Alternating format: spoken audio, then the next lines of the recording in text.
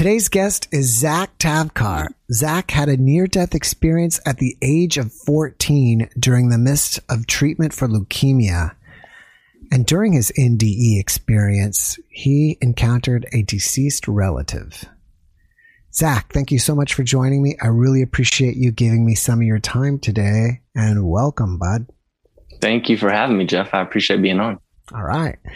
So, if you don't mind, let's start right when you were at 14 on the day that it happened. Can you tell us what happened?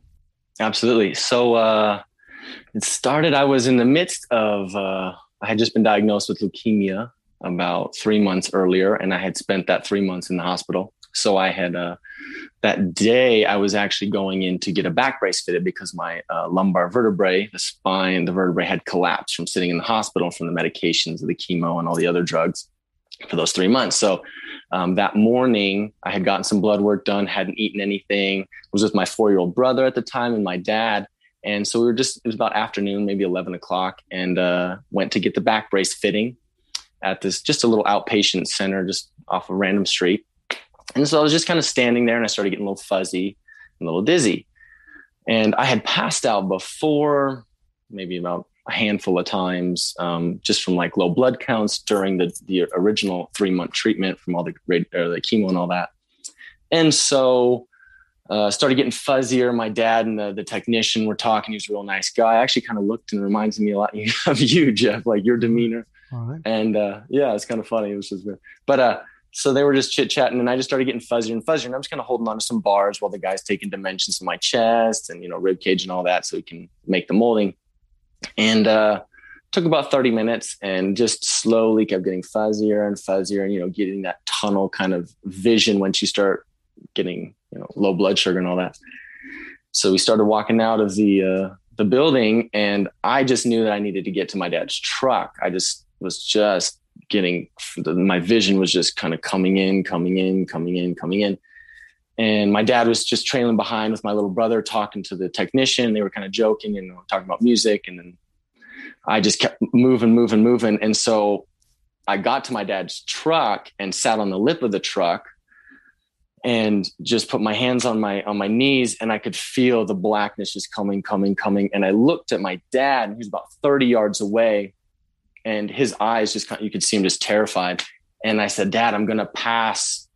And all of a sudden I went black. And then as soon as I don't know what happened, but as soon as I realized it, I was in a white tunnel. And when I got there, I just was just enamored by the only way to compare it is like it was like liquid, translucent, luminescent love moving around and through me. And, I just kind of got lost in that. And then I looked in front of me and I saw a black shadow figure that looked like it was wearing a trench coat. And I couldn't picture anyone's face. I couldn't see any face. It was just a black shadow, but I immediately felt that this was my grandpa who had died 7 years earlier.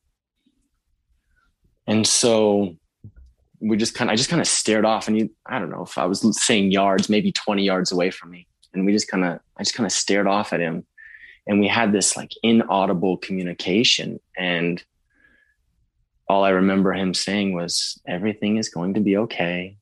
You're going to be all right. You're going to be okay."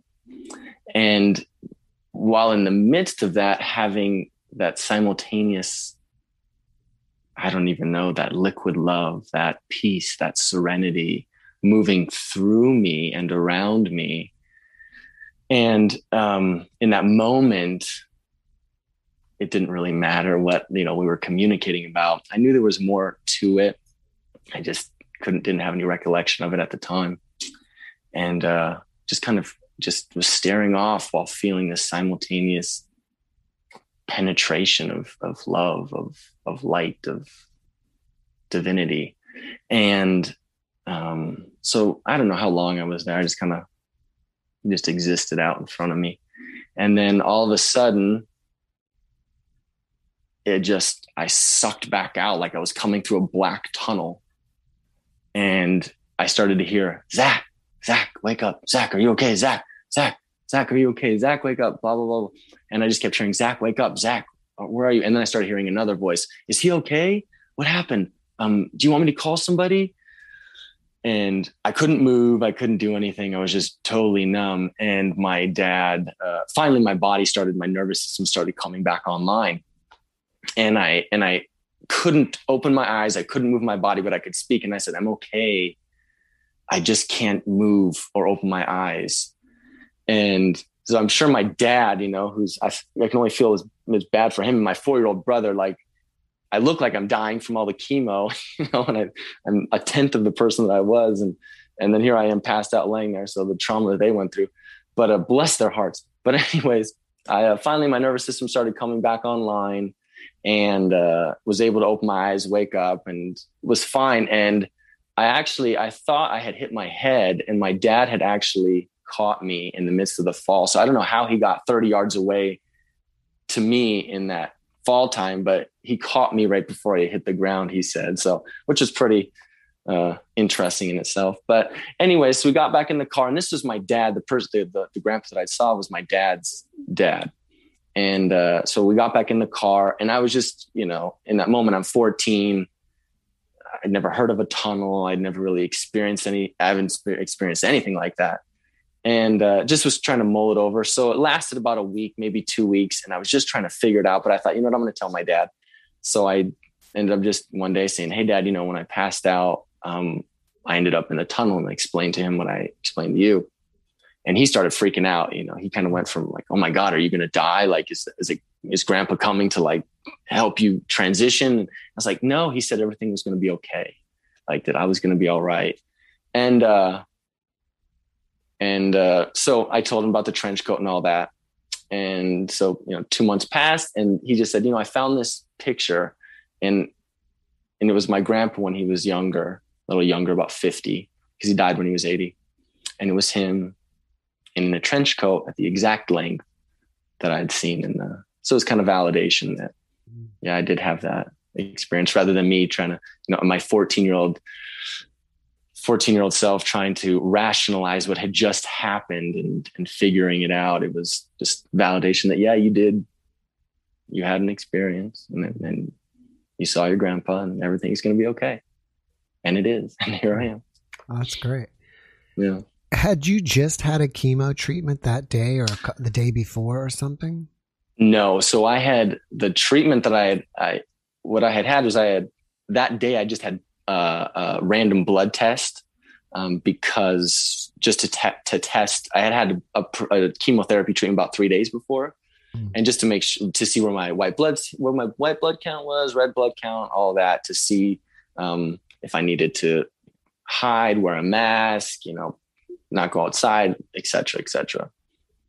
So it was that I already had such low blood count. They had taken a lot out, and so I had passed out. And this was a common occurrence, I don't know, the whole 3 months previous, when I was doing a lot of chemo, ended up getting an infection, got a blood clot in the catheter that was sitting in my jugular and subclavian veins, all types of stuff for that whole 3 months. So I was just sitting in a hospital bed for 3 months, and just every time I'd stand up, sometimes I'd pass out.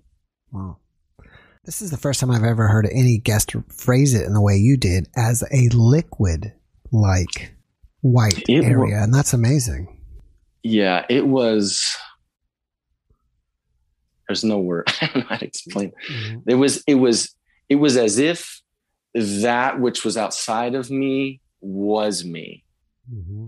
if that makes sense. But so it would move. It was almost like a wind, like a water, like we were the same density. We were the same vibration, and it was moving through me, as me, and around me. Could you say it's like being underwater in a pool? Exactly like that, except for the water is now moving through your skin and cells, and you can feel it in your body. That's how I experienced it. That's amazing. Yeah.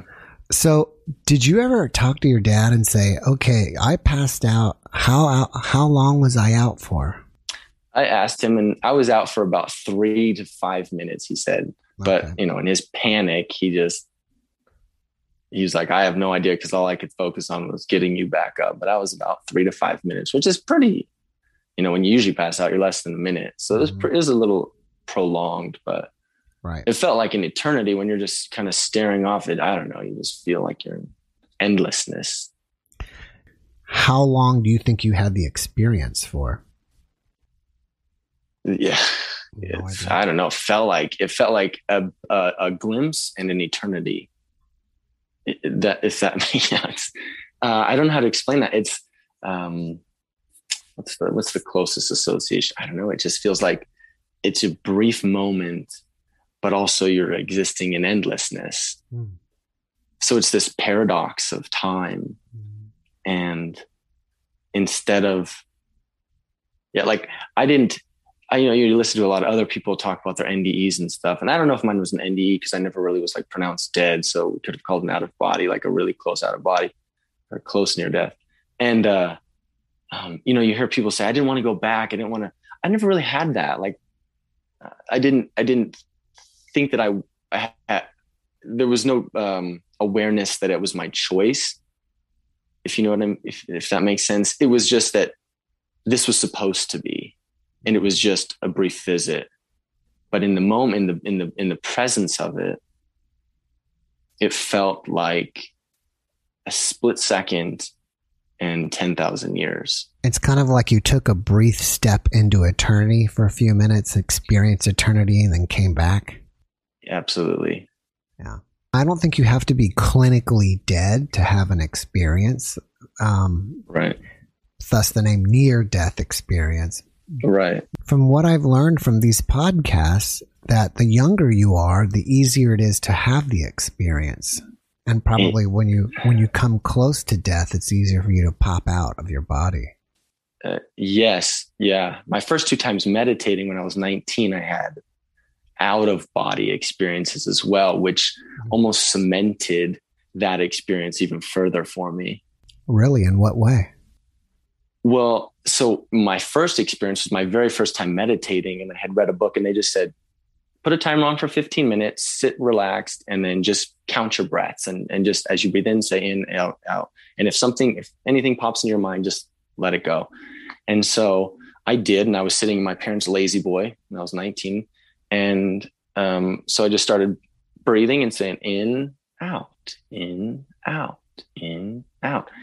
And randomly my breath, without me doing anything, started getting more rapid. In, out, in, out, in, out, in, out. And then it started just naturally picking up even more. Just in, out, in, out, in, out, in, out. And then all of a sudden I breathed out really big. And then as I breathed in, I got as big as my house. And by this time, right, it was probably about 5 or 7 minutes in, I want to say, the meditation, my body was completely numb. Like I had no more feeling or sensation of my hands or my body at all. I just felt like I had a nose, or, like all I could feel was the breath moving in my nose, not my nose. And I exhaled and I inhaled and I became my house. And I exhaled and I inhaled and I became the city of Reno. And then I exhaled and I became the state, and I exhaled and I inhaled and I became the earth. And then I exhaled and I inhaled and I became the galaxy. And it was almost like my consciousness kept expanding, and then exhaled and I'd breathe in and then all of a sudden I was sitting in the center of what I felt was the universe, the multiverse. And I felt myself, because I had just grown from this little pea-sized human, as everything and nothing simultaneously. So that experience, at the time I didn't, put the pieces together in the midst of that, but I was just kind of existing. And it was that same feeling of of emptiness, of weightlessness. It wasn't as transcendental, if you will, in the sense that feeling of liquid love wasn't moving through me. It was almost like that liquid love was an extension of me, whatever me was at that time. And then all of a sudden I heard this distant beeping, like 1,000 miles away. And I was like, what is that noise? And then I go, oh my God, I'm meditating. And I was like, oh, I'm in my parents, I'm in my house. And so I started becoming more aware that the beeping was happening. And my consciousness started coming back down, and it was shrinking just like it did as it had expanded, until I was sitting there in the lazy boy, once again, fully numb, and I couldn't move my body. And the beeping finally ended, like, I don't know how many, 2 or 3 minutes later. And it took me another 10 minutes to actually feel my body, my nervous system come online. But after I had that experience, which was 5 years after the original near-death experience, I was like, okay, this is really starting to tie together. And then the second experience was the same thing happened with my breathing. I was breathing again, but I was laying down this time on my bed, was breathing, started happening with the breathing again. The body was numb. And all of a sudden I popped out of my body, was looking at myself from the corner of my room, and I freaked out, and I went right back into my body, and again, took like 10 minutes for me to come out of that numbness. But those are my first 2 meditative experiences. So once I had those at 19, because I didn't know anything different, I was like, oh, I hit my cord. I thought, well, there's something to that first experience that definitely was very valid and very real. And it just all tied together. Mm-hmm. Maybe it changed you somehow where it's easier for you than the average person to pop out of your body now. I think there's a lot to that. Yeah, I do think, because still in meditation, when I consciously try to do anything, it never works out like I want to. But as soon as I'm able to let go fully and just say, I'm just going to be, and I'm just going to feel my breath, and, in, out. Usually I have some of these channelings I've had and out of body stuff. And so, yeah, I think that did have something to it. You just got something there. What's going on with the channelings? So the first channeling I had was when I was 22 at the time, 24, excuse me. I just broken up with my ex, and I was trying to find myself again. And my ex had introduced me to some of these different books, Life and Teachings of the Master of the Far East. And so these real transcendental, deep wisdom books. So I started just delving into it, turned off the TV, got off social media, and was just meditating 2 or 3 times a day. And a friend of my dad's had contacted him he reached out, her son had died. And he reached out to her and said, hey, just wanted to check and see how, I just wanted to see how you're doing. If you need anything from me, please let me know. And they were friends from bands before. And so she actually had knew my story and asked if I had ever had any out of body experiences, near death experiences, because she was searching. And, so my dad said, well, do you want to share that with her? And I was like, absolutely. So I started sharing the story that I was kind of telling you about earlier. And I was done with the story and typed this all out. And all of a sudden, I felt like I needed to continue to write. And it was the strongest impulse I'd ever had in my entire life. And so I started typing, and I couldn't, I'm not a fast typer. I'm very average, probably a slow typer. I was typing so fast. I thought I was going to, break the keys. It was like I was a piano prodigy, and I could feel the love and the gratitude for this woman who I'd met one time in my life. This overwhelming love, gratitude, appreciation, acceptance, just filling my body up. And so I wrote this letter. And by the time I wrote it, it was pretty much telling this woman like how grateful I was for her, but I was kind of writing that, and I didn't really know why I was writing that. So anyways, I sent it off to her, and I just put a little note at the bottom, because after all the message had come through, I just said, I just want you to, hope this helps. And so she emailed the next day and said, that was so amazing. Do you mind if I share this with his friends and family? And I said, yes, but I just want to put a note there that that second part of that message, I feel like was your son speaking through me. And I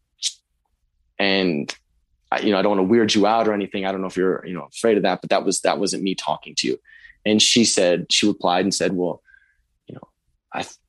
I wanted to ask you if you felt there was any way that my son had spoken through you, because last week I asked him to write me a letter telling me where he was and how he was doing.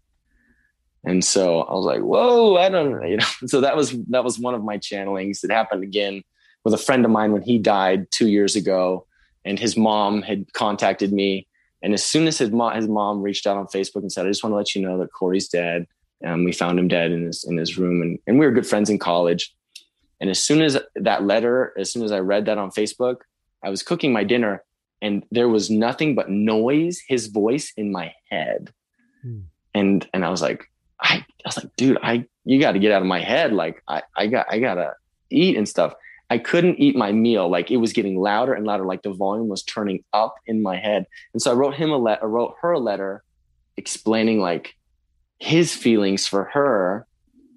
And then the noise, as soon as I wrote this long letter about, you know, for her, she said, oh my God, that is perfect. Like that is exactly what I needed. That's what I was asking for.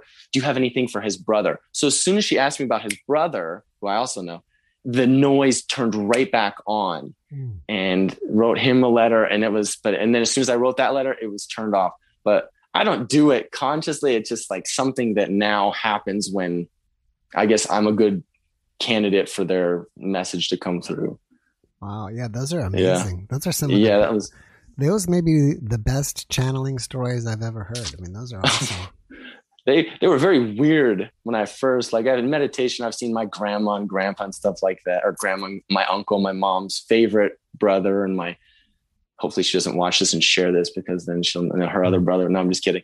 But no, she will watch this. And then my grandma, who I was very close with, who was my dad's mom, who was very spiritual, and they've come to me and given me messages in meditation from my parents. And so it's just, I don't know, just sometimes it happens, sometimes it doesn't. It's just when people seem to need it and I can be like a good vessel, I guess it happens. Mm-hmm. Yeah. You're like a good conduit or something. A good conduit at the times that the people that I know and that trust me and care about get the messages. Yeah. Yeah. I think it's amazing. Do you think that this near-death experience spiritually transformed you in any way? I mean, obviously it seems like it's transformed you as for out-of-body experiences and channelings, but any other way that you can say spiritually it changed you? I think it was the introduction. It gave me one of my first answers. So when I was sick the first time, I was diagnosed with leukemia at 14. Went into remission in 15. From the age of 15 to 16, I kind of had a normal life. I was in maintenance therapy, which is just like once a month chemos and just daily pills. So I could go back to school, live a normal life.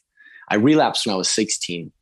And this happened when I was 14. And this I feel like was the introduction to one of the answers to my questions, because when I was 14, the hospital was Oakland Children's Hospital. They were building a 5th floor for they were building a whole wing for just chemotherapy, cancer patients. And so at the time, that first year, I was pretty isolated. The rooms were isolated. You had to stay in your room and your blood counts were low. And obviously I wasn't there the whole time, but I would spend a month to a few weeks, especially that first 3 months I was in that hospital that whole time. And so I felt pretty isolated, but that experience almost gave me an answer. Like you're going to be okay, but there's more answers that you have no access to at this time that are waiting for you. And then the second time I got sick, I started asking, because at first it was, why am I suffering? Right? Why am I suffering? Why is my family suffering? That was my first 2 years. When I relapsed at 16, they had opened that 5th floor. And so now I was seeing 2-year-olds and 3-year-olds and 6-year-olds and 10-year-olds with cancer and dying. And I was seeing their family members and their parents, their siblings, their aunts, their uncles, their grandparents, their friends. I was seeing all of that suffering. And I think there was something that opened in my consciousness, if you will, from that near-death experience, that made me question the reality of the nature of suffering. Because then I was witnessing it and I thought, I had this experience and I know that there's more. And I know that there's this space of liquid love, right? Of liquid appreciation, of peace, of this eternal peace. And I was like, if I can have that from there, why is so much bad happening here? And I think as a result of that second experience, because then I ended up having to get a bone marrow transplant, I interacted with so many more kids, parents, everyone, even the nurses, the doctors, everyone. And I had a bit more awareness at the time, being 16, that it really made me, I think that deep questioning was the catalyst that pushed me forward to really delve deep into that first near-death experience and to seek the answers. How do I bring that here? How do I recognize that that's always there with me? After experiencing all this, what is your opinion on why are we suffering so much here? What is the point of it? My personal experience now, and based off of all these experiences, or my personal opinion now after all these experiences would be, it's all part of the play. And the suffering, a story wouldn't be so fun if we didn't have that contrast. We don't go to watch a movie where people are just making money and having making money and having making money and having, we go to the movie to want to go through this emotional roller coaster. I want this person to succeed. Oh, and then something happens. And then they come out of the pits of despair and then they gain this lover. Oh, and this lover and then break apart. And then it's this game. And these experiences, especially like with the communication, with the channelings and all that, helped me really understand that every single person when they leave was so grateful for every single experience, bad, good, indifferent, because it helped them understand their life better, right? It helped them grow on a spiritual level. It helped them return to the source with more wisdom, with more knowledge, return everything to the source, right? And so they were returning with more wisdom, with more knowledge gained.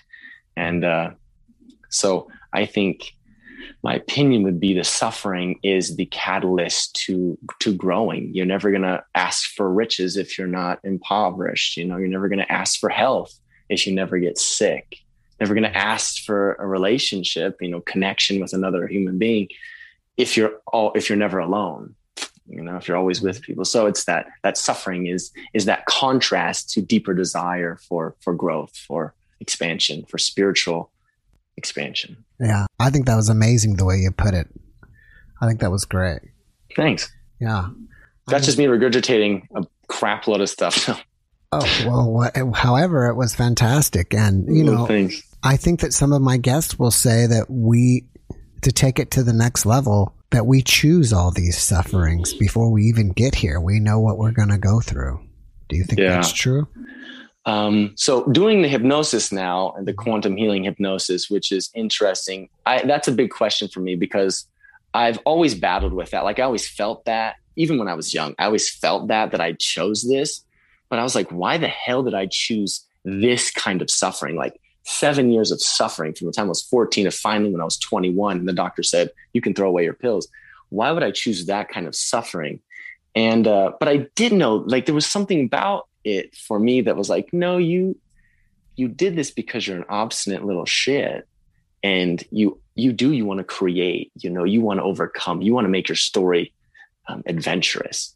And so doing the hypnosis on people when they're speaking with their higher self and their subconscious, asking them those questions for themselves. Everyone always asks, why do I have this suffering? Why do I have this relationship? And it is because we have an idea rather than we have this outright, you're choosing this and this is how it's going to be. We choose our parents. Our parents choose us and we all decide how we're going to interrelate, how are you going to, okay, you're the parent, I'll be the son, you be the brother, you be the sister, you be the whatever. And then after that, you may have this idea or two about what could occur. Like in hypnosis, asking myself, when somebody did it on me, that was one of my questions. Did I know that I was going to get cancer for sure? And my higher self's response was, there was a high possibility, but there was also a way out. And if Zach had learned the lesson soon enough, he could have prevented that. There was a high possibility, though, because if he was getting off his path, this was going to redirect him onto the path that he had intended coming in. And that really resonated because I felt that, but didn't really want to accept that at times. But when I did accept it, it kind of set me free, because it's like, well, I'm no longer the victim of my experience. I am now the victor, and this is what I've chosen. And I do have the opportunity to choose differently going forward. And, healing this, or being different in a relationship, or whatever I want. That's interesting. So what is the path now that you're supposed to be on? My path that I'm supposed to be on is to find that space within myself that is that divinity that I experienced in the NDE. So it's finding that, and once found, which I feel like at times I do have, sharing that and having my candle lit and lighting the other candles of those, as many other candles as I can, because it doesn't diminish my candle's light by lighting others. So that's my purpose, is to share these kind of stories, share my experiences, and hopefully help others come to that place of peace and understanding and love of each other and of themselves. All right. I'm going to ask you maybe a crazy question here, but I like crazy questions. All right. So why would you want to be helping people remember where they're from, or whatever you were just saying, remember that their existence, if they're supposed to be here and suffering, is part of the game? Because you're playing the game knowing the rules now. So in knowing this, it doesn't diminish the fact that I still get annoyed at my clients when they're constantly talking about politics, which are very superficial at times. It doesn't hinder the fact that I still get frustrated driving my car and get a little road ragey. It doesn't diminish the fact that I still am afraid and fearful of times. But what it does mean is that I get to play the game with the awareness that this fear means something, and that beyond this fear is more. And that I have every moment I can tap into that at any moment in time. So I still get to play the game. I'm just not playing it with blinders on now. I get to experience it freely, openly, and have that contrast. Like, let's say 6 months ago, I thought I had relapsed. I started getting really sick in June, weak, tired, fatigued, just all the symptoms that I had when I was 14 and when I was 16, when I was sick. And I just freaked out. And I thought I had dealt with all that. It was actually right when I'd finished writing the main component of my book, which was I was just telling my whole story. So I finished the story on Tuesday. Thursday, I started feeling like I was relapsing, and I panicked. And my wife was like, "It's okay. I don't think you're not, something's going on with your body." And I was thinking, okay, maybe it's some ascension sickness, something like that, which, vibration, my body's changing. I'm having these symptoms, but it wasn't going away like things in the past had. So I was like, I need to go get a blood draw to test what's going on. Got a blood draw and had to wait 2 days. And that 2 days I was just freaked out, just scared to death. And even knowing all these things, I was trying to remind myself, it's okay, Zach. If something does happen, it's okay. Everything's okay. But also this human part of me wants to go, well, I want to spend more time with my wife. I want to spend more time with my parents, my brothers, my dog. I want to give more. I want to experience more of this reality. And so lo and behold, I got my results back. Everything was perfect. Everything was fine. I got in my car and started listening to Trevor Hall. If you want to, it's a great song. You Can't Rush Your Healing.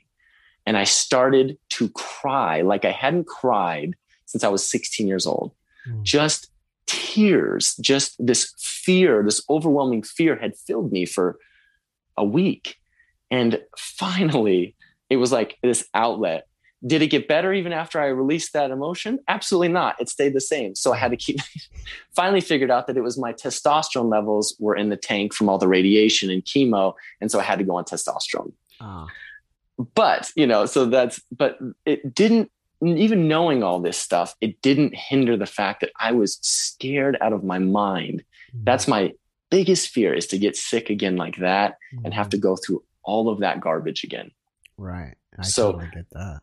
Yeah. So it was just kind of like, even though I think I figured out, and I used to tease my wife like, oh, I'm enlightened, blah, blah, blah, blah, blah, and she's like, jokingly, but I was like, maybe I am pretty close there. Maybe I'm getting it. Maybe I'm on the verge of that. And here's this test showing up like, are you as awakened as you think you are? Are you as free from fear of this experience as you think you are? And obviously the answer to that was no. And so that humbled me beyond belief. Wow, it's a very amazing story. Yeah. So I understand you were afraid of going through all that stuff again, and who wouldn't be? Yeah. But are you afraid of death? The death thing, I always question that.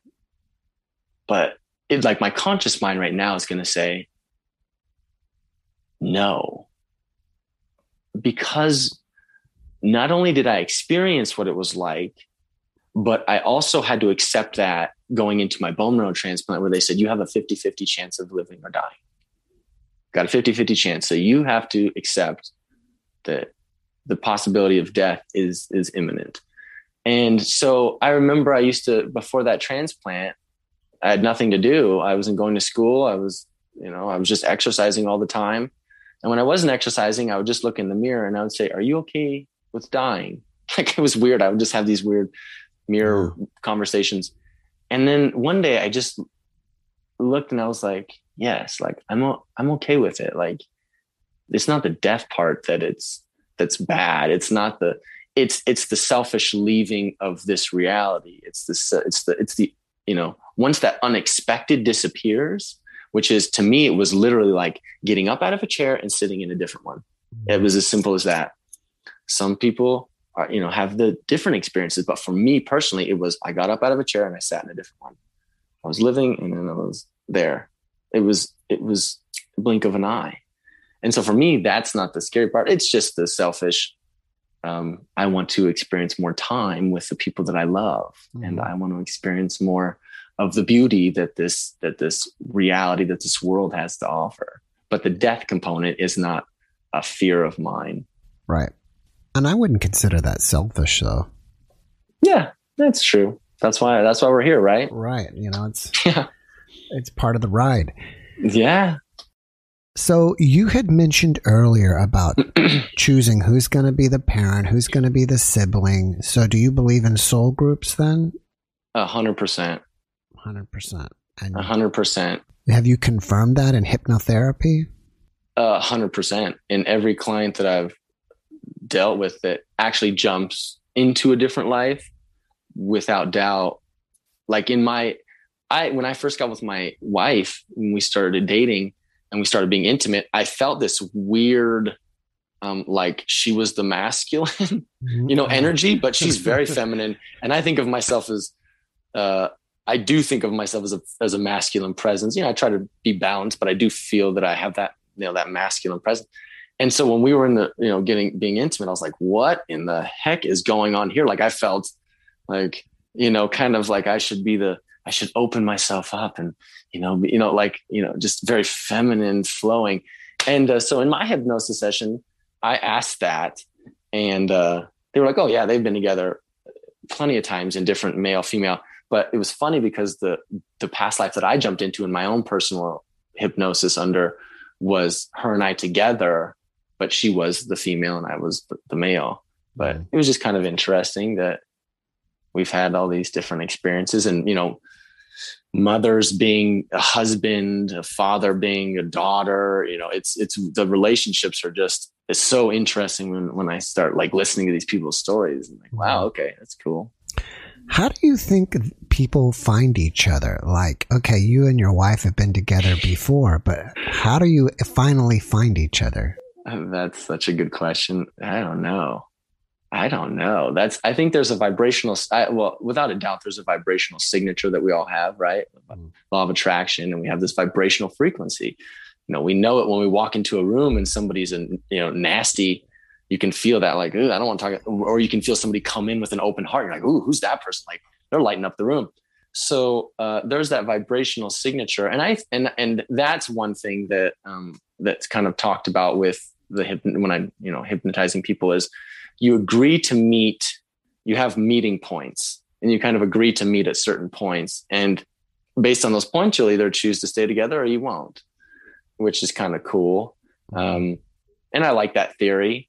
But I think when, in my personal opinion, when you're ready vibrationally, when you're ready in your heart, or when you're needing that other person's vibration to kind of maybe help you at the time, or if you're just perfect, like in a healthy relationship, 1 + 1 = 3. So you're whole, that other person's whole, and together, you come together and make that third whole relationship. But in regards to friendships, in regards to, all that stuff, I think that's just kind of a meeting point, and you either choose where you are in your life to stay there or not. Like my wife and I were the same age, went to the same college, for 4 years, and I never saw her. So how many times in life I always say, like, when I die, I want to review my life and I want to look at all the times that we walked past each other on campus, and like see how many times we missed each other, and we could have met at any time, but we decided to meet. And I think part of that also is once we clarify our desires, once we clarify our asking, right? What do I clearly want? Because you'll get what you want. We get what we want, and we get, maybe not always consciously because we're so focused on something else, but we get what we're paying attention to. And so if I know who I am and I know what I'm looking for, then that's going to show up to me. When I get a blue car and I've never seen a blue car before, 10,000 blue cars start showing up. Right. I start seeing it. So it's just clarifying what we want, but most of us just don't clarify that. And we're kind of running off of what we've seen. I've seen this, I've experienced this, so I'm going to manifest this again. Right. I think that's a component as well. Have you ever had any one of your hypnotherapy colleagues hypnotize you through your near-death experience and see if you pick up anything else? That's funny that showed up because that was one of my questions. And when I went back into when same session, but it's, they're long sessions, are about out. Mine was about 2.5 hours. Usually you're not supposed to go over an hour and a half, but I was fine underneath. And so that was one of my questions. Did I actually see my grandpa? Because I knew like it was him. I just needed validation. And when the hypnotist, when she asked the question, I got this clear image of my grandpa's face in my head. That it was him. It was just at the time, my conscious mind wasn't ready to receive that kind of input. So when I was when I was out, I actually had seen him clearly. But then when I came back out, my conscious mind was trying to put the puzzle piece together, repixelate it. But it was very clear, and he was young, and he was smiling. He was like 30 years old. He was smiling. And we talked about more than just that, but that was the thing that I needed to remember at the time was, you're going to be okay. Everything's going to be okay. Everything is all right. And so that was what I needed at the time. And then when I was under the hypnosis, there wasn't much more that my higher self wanted to discuss, like that would show up later. But it was, I have a deeper purpose, a bigger purpose. So I can't, I'm not supposed to leave. And that this is just an experience to set me on the track for where I'm supposed to go. So do you feel like your cancer was more a wake up to get you back on track, or just something that you needed to suffer through to help you use that experience further on in life? Both. Yes. Both. So I think how I've rationalized it and what's come to me through meditation, through my heart is both. It was to get me back on track and remind me of who I am. But it was also to remind me, I didn't realize I had the ability to impact people like I did until the second time I got sick. And I became like Jim Carrey in the hospital wing, and, being the oldest there and making jokes and making the kids smile and putting on a karaoke night and singing, Faithfully, or no, what was it? Open Arms, Journey. And just, and making everyone like, I didn't realize I had that capability until that whole experience, like seeing, I could dress up I have pictures of me dressing up in a pink Cinderella dress for one of the little girls. And she was feeling so sick, but she came out of her room and she was laughing. So I didn't, it was a reminder to me like, hey, you have more to offer than just, what you think you have to offer. And so it's kind of reawakening those gifts, I feel like. And then also teaching me that life, there's suffering happens, and that's part of the ride. And without that ride, I wouldn't be able to see the beauty in feeling healthy and happy and, spending those little moments with my wife and my parents and my dog and, friends and things like that, like really being grateful for those moments and those little things. So that my experience can be more expansive and more fulfilling. And then hopefully remind others that's possible too for them. It's just usually like, words. I like the Abraham Hicks says, words don't teach, only life experience teaches. And, it's true. Watching the roller coaster is one thing. Getting on the roller coaster is another thing. Yeah. Talking about the roller coaster, that's a totally different, but getting on that roller coaster and hitting that drop and hitting the corkscrew and flippity-doo and up and down and fast and speed. And, yeah. And then it's done. All right, Zach, I'm going to switch gears on you here. Cool. Do you have a website? I do have a website. It's my name. It's www.zachtavkar.com. All right. Well, you're working on a book. I'm working on a book. It's been in the works for a long. Any idea when you're going to finish it? My goal is to edit it and have it finished by this. It was to have it finished by my birthday, but then all that stuff happened with my health and that just kind of threw me for a tailwind. So now that I'm in the groove and I'm back on track, I'm really hoping that it's going to be by the end of this year and have it edited and self-published, or maybe send it to a publisher and see if they'll pick up on it. Cool. Yeah. Maybe it just gave you another chapter for your book.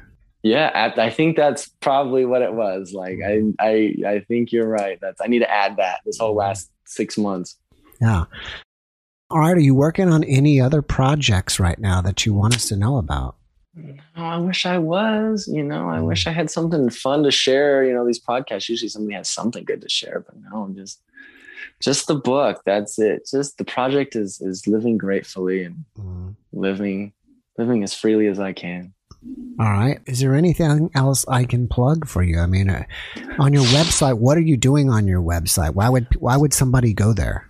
Well, it's dedicated to my 9-to-5 job, which is a personal trainer, exercise physiologist, and life coaching. But I do the hypnosis sessions, so that's on my website, explaining what they entail, how long they are, et cetera, et cetera. Those are kind of fun. I can do those online as well as in person. Can you really do that like through Zoom? Can you really get someone to relax enough where they can go through it?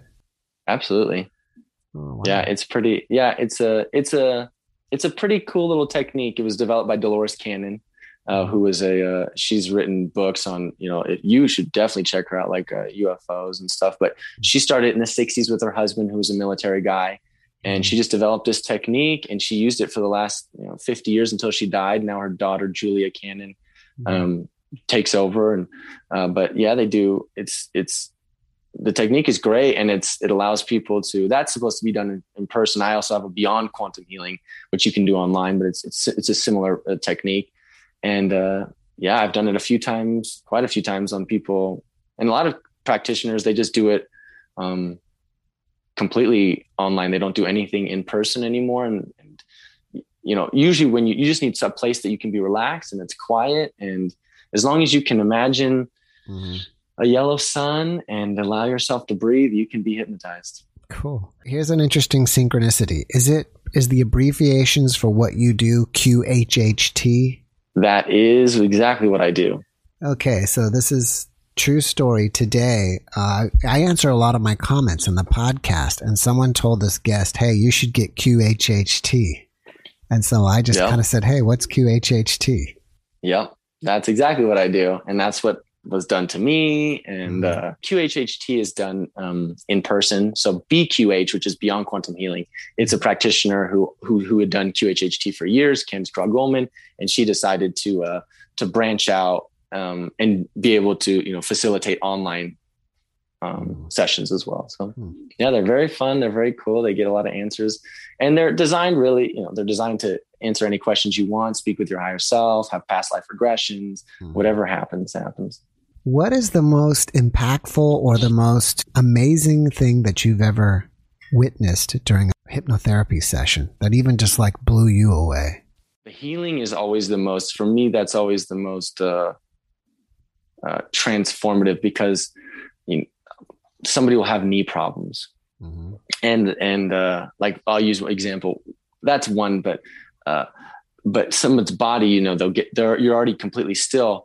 And then I'll say, well, so-and-so Jeff has knee problems. What's going on with Jeff's knee? And the person will respond, we're looking into it. And so they'll look into their knee and they say, and I say, well, can you fix that? And they say, yes, we're working on the cartilage right now. And then I'll say, well, what's the cause of that? And one particular example was her knee is constantly it hyperextends because she's always overextending herself in her relationships. And I was like, oh, and I said, so what is the solution? What would your suggestion be for the solution to Janice? I said, well, Janice needs to recognize that she can't keep overextending herself in these relationships, and this problem will be relieved. And I've also seen people's inflammation completely removed out of people's bodies. I watched a friend of mine, her eyes were twitching just this whole time. And I said, well, what are you doing on them? And they said, we're rewiring her brain because she has brain damage from drinking too much or yada, yada, yada. And all types of stuff. Some people have said, like Dolores Cannon said, she's seen cancer regenerate or healed, all types of stuff. But as soon as the person comes out, I say, well, how's your knee feel? Or how does your this feel? Or how does your that feel? How do your eyes feel? And I say, I didn't even realize I feel fine. Like, if they feel great, wow, that's incredible. So it's really transformative for that healing component. And then just the fun part about, past lives and stuff, and seeing the relationship between people's past circumstances and their current lives and how they continue that cycle until they repair it within themselves. They know what they need to do, but getting that guidance from yourself, from a third person perspective, I would say, well, what should Jeff be doing? And you would say, well, we suggest Jeff does da da da da da da da. So it's kind of, it's fascinating having your own voice speaking about you in third person. And it's just very transformative, very fun to be a part of. Yeah, it does sound fun. Why is it that they're speaking we? Sometimes it's I, sometimes it's we. Usually it's a collective. So the subconscious is not individual identity. It's oftentimes a collective. They recognize themselves not as separate, but as we. So it would be like your higher self, your subconscious, speaking about you, but resonating with the entire ether, right? The entire source consciousness, but speaking as an extension of that source consciousness for you, your individual guide, your higher self, your whatever angel, whatever. Have you ever followed up with any of these people who've had healing and seen and, said, hey, are you still okay?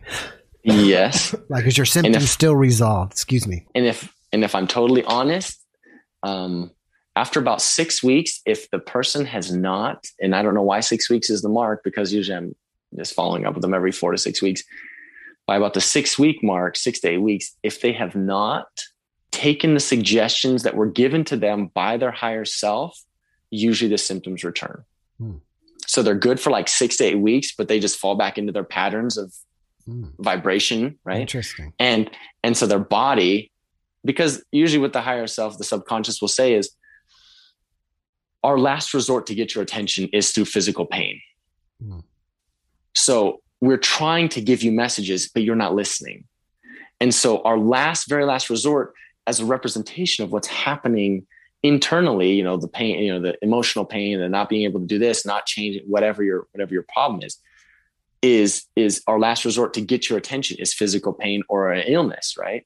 And the way to heal that illness is by dealing with whatever that emotional pain or psychological pain or irritation is.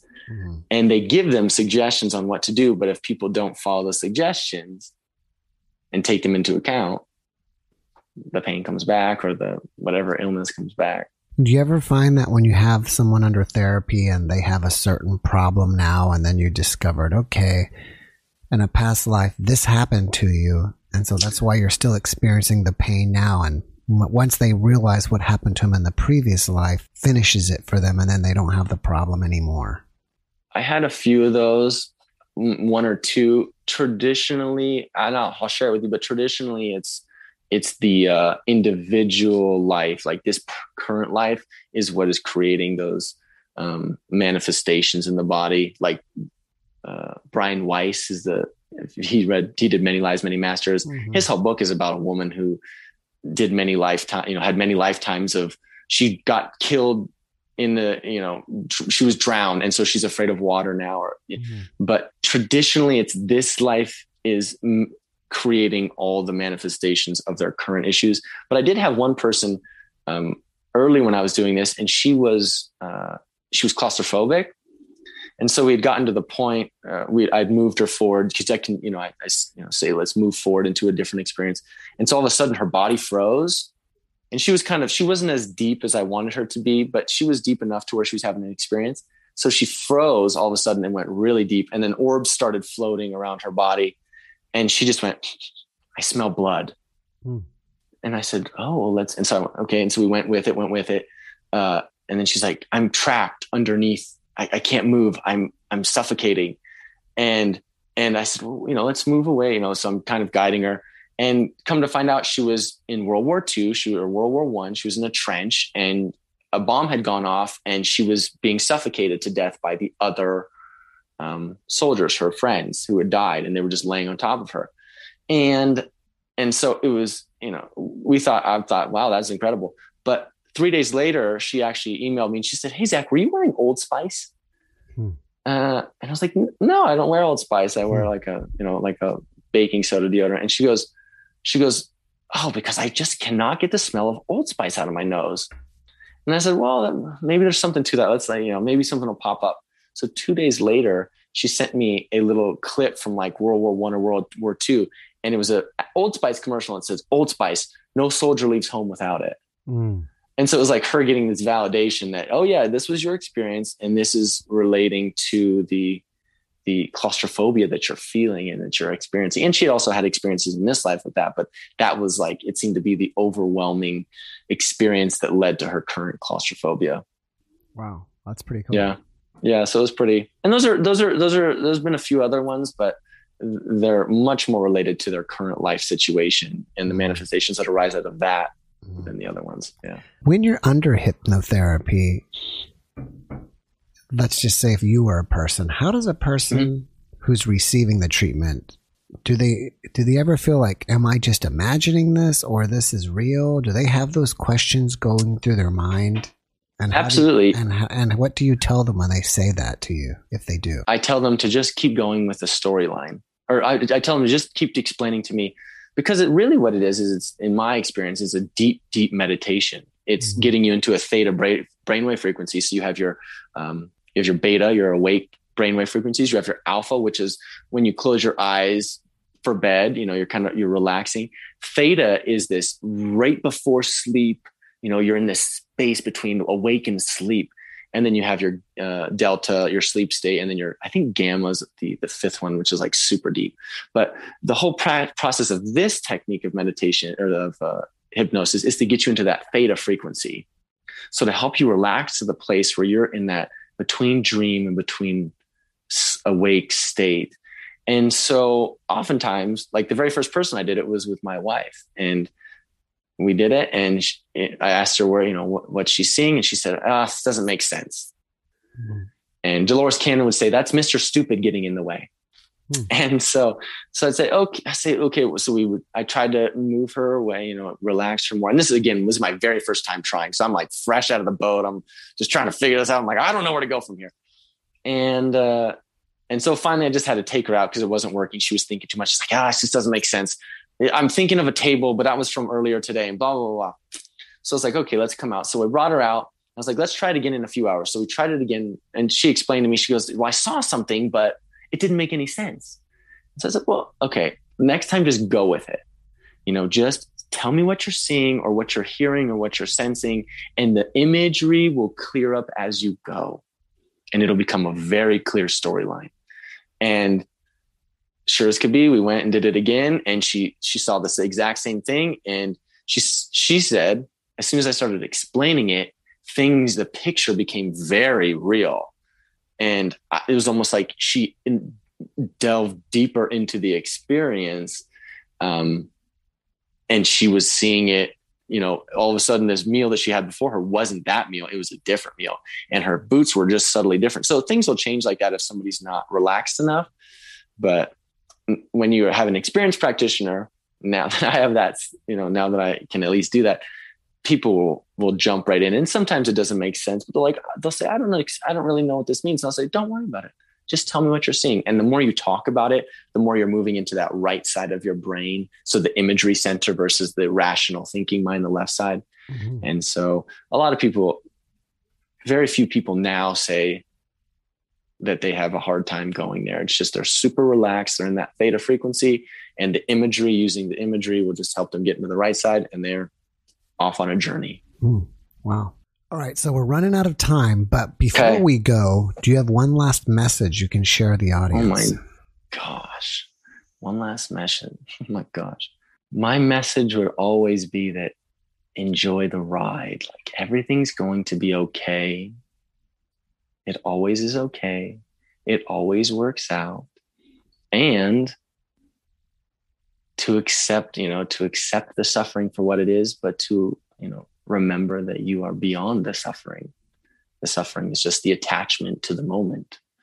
And so when you step back and you recognize, I'm emptiness, right? I'm stillness. I'm the sky observing the clouds.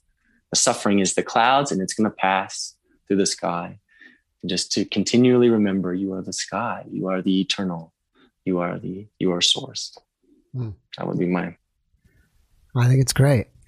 And I forgot one last thing before we go is you have a YouTube channel. And, I do have a YouTube channel. I don't know why I forgot that, but what is your YouTube channel so people can check it out? My YouTube channel, oh my gosh, I don't know what my YouTube channel is. I think it's Warrior ZT. I started that so long ago. Or it's my name, Warrior ZT. I don't know. Maybe we can hyperlink it in the comments. I'll put it in the description. I don't actually know the name, but it's just me kind of talking about these things and my experiences and hypnosis sessions or things that kind of I feel like are going on in the world, and just my take on it, trying to be a spiritual perspective on the take. What's happening. All right, Zach. Well, thank you, Jeff. Hey, thank you, man. You were a great guest. I really appreciate you. And I wish you massive success for you when you finish that book. And thank you. Anything else you have going on.